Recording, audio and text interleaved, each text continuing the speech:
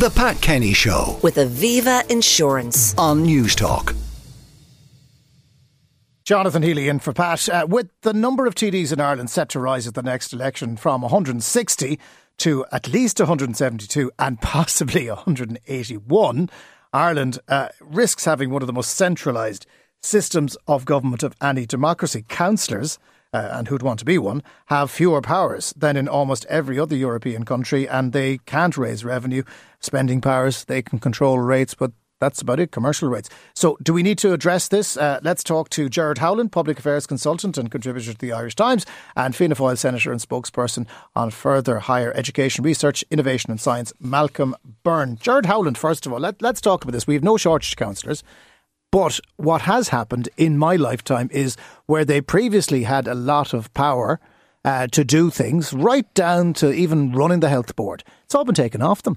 I think it'd be more accurate to say they had some powers that have now been taken off them. I'm never sure there was an era when they had a lot of power. Whether we have a shortage of councillors is highly debatable. I mean, Senator Byrne in his piece in the Irish Examiner yesterday pointed out we've one of the lowest ratios of Europe. My personal view is adding more councillors into a broken system is a pointless exercise. And I think concentrating on the numbers of councillors and their powers is one issue. But a critical issue here, why power has been so centralised, so intensely in central government in this country compared to others, is of course partially the power to purse. You have no power in local government or in anywhere else in life unless you have the power to purse. There is an unwillingness to give local government the power to raise its own funds, and local government itself, in regard to the pitilessly limited power it has in relation to the local property tax, which is a very small tax by comparison with any European comparison, repeatedly around the country, not in all places, I should say, but repeatedly around the country, say, no, we're not going to take the full amount of the local property tax, we're going to diminish it by up to 15%, which is actually the power we have. So there is no appetite among councillors to raise taxes, to exercise power.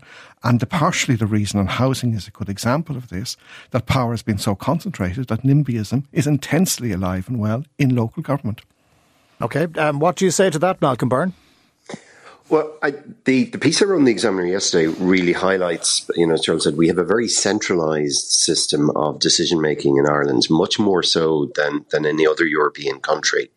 And as Gerard said as well, we actually have the lowest ratio of councillors to head of population of any European country. So we have one councillor in Ireland for about every 5,400 people.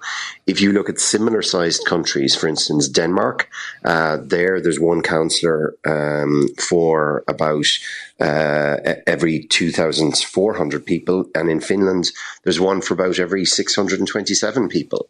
So we have far fewer councillors. They have far fewer powers.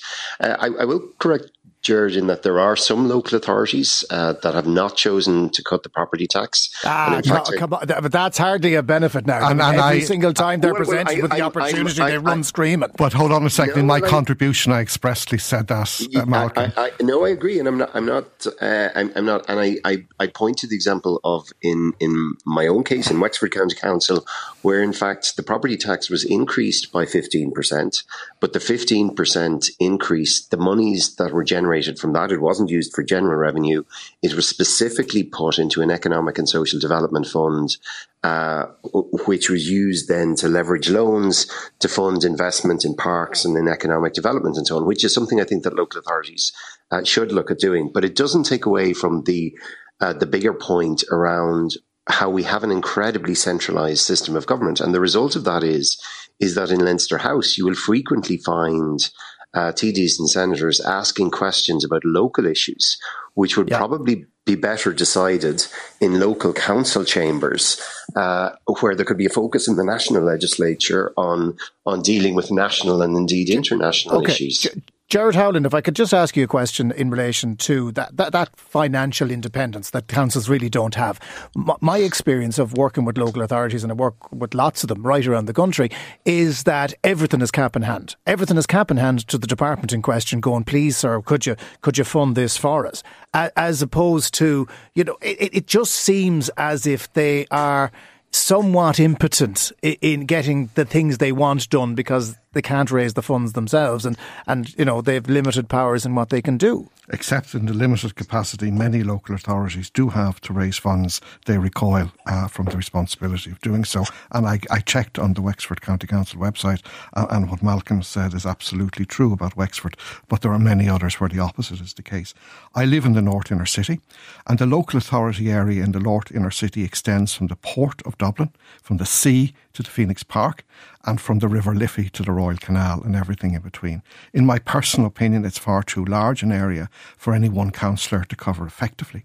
In relation to the instance of crime that have taken place, there's been huge concentration on the role of the Gardaí. There's been far too little, in my opinion, on the role and the failure of the role of local government, the local authority in the North Inner City over years and years.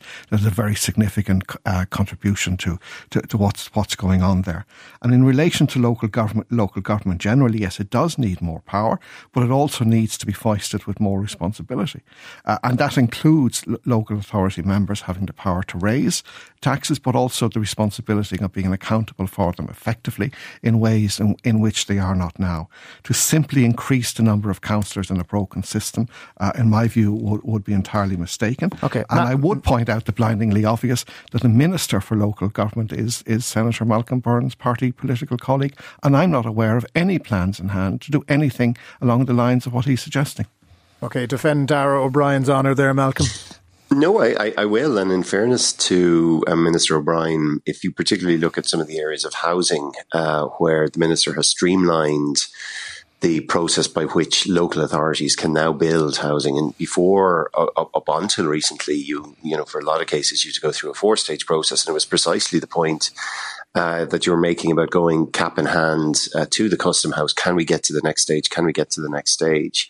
So it's part of a broader process. It's not just, by the way, around in the Department of Housing and Local Government. It has to be a whole of government approach about what decisions do we believe are best taken centrally by central government and what decisions are best taken by local government. And Gerard is right. It does mean that we have to look at the funding and revenue model. I mean, the one area where, there is some level of control is in the setting of commercial rates.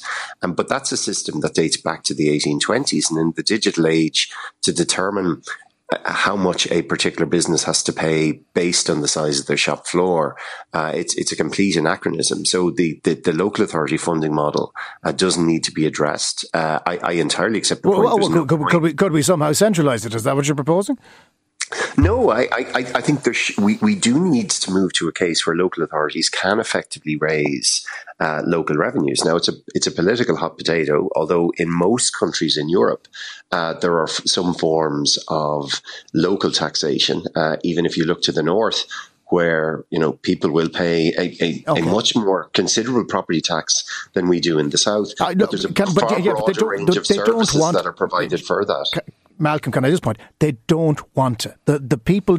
If you say, "Do you want to pay an extra tax?" the instant response is, "Of course I don't. Don't you dare come near me." And as a result, local authorities will bottle that. I mean, we're coming up to local elections next year. Can you imagine being the party going in advocating for a tax increase? Yeah, no one's going to. And actually, it's not a tax increase because the reality is we pay for it anyway. So for our local services, like libraries and roads and everything else, we're paying for it anyway out of the taxes that we pay on our income and on VAT and so on. So it's not an extra tax. It's just giving local authorities the power to determine that. So whether it's through and the model can be debated, but until we have properly funded and resourced with revenue raising and responsibility, we're going to continue to have a situation whereby the system is broken. And do you think councillors from your party, Fianna Fáil, because you can only speak for Fianna Fáil, do you think they'd have the bottle to stand up and increase taxes if the city or the county needed it? But I think in certain cases around the country, many of them have done it, and where local authorities have faced financial difficulties, they have taken some of the difficult decisions. And it's not a case. It's easier to say that crowd in that crowd in Dublin did that. I have nothing to do with that. That's an easier argument to make. It is, but I think and your listeners are sensible enough to know services have to be paid for somehow. So are they going to be paid for at a local level or at a national level? And it feeds into because the funding model was just one question. The other question is the range of powers. So what powers should local authorities have? And I mean, I'll give the example around in the case of policing. In most European countries, local government has an input into local policing decisions. In Ireland, apart from the joint policing committees, which meet about 4 times a year for an exchange of views, really local government has very limited input. And we know, and we're a little bit outliers when it comes to that. Gerard Howlin, if I can just finish by asking you this. Population is growing, therefore representation should increase at national level. I know more TDs, hooray, but ultimately it has to reflect the population. But every single time we've gone to the public to ask them to reform the system, we asked them to abolish the Seanad. They didn't want to for some reason. We asked them about directly elected mayors. They decided, Limerick, but nowhere else. Every time we try to change the system, the public throws their hands up in the air. I mean, we have to take a certain amount of responsibility for the dysfunction. Oh no, we the people have exactly the level of dysfunction in government that we thoroughly deserve, and putting it onto the back of politicians who serve us pretty much as we want is simply unfounded. The fact is there are no plans in hand to substantially reform local government. Putting in more councillors, however few there may be at the moment, into a broken system is not an answer. There is a possibility, I think, in the light of the fact that there will certainly, in my opinion, be a constitutional referendum proposed by somebody from some quarter to cap the number of TDs. And I think that could trigger a debate on other issues. But for now, with the exception of the prospect of a mayor of Limerick, which would be very interesting because we'll either be attracted to what happens afterwards or we will recoil from it, I think things are pretty much destined to stay as they are, largely for now. The terrible status quo. Gerard Howlin, Public Affairs Consultant, Senator Malcolm Byrne. Gentlemen, thank you both very much for joining us. The Pat Kenny Show with Aviva Insurance on News Talk.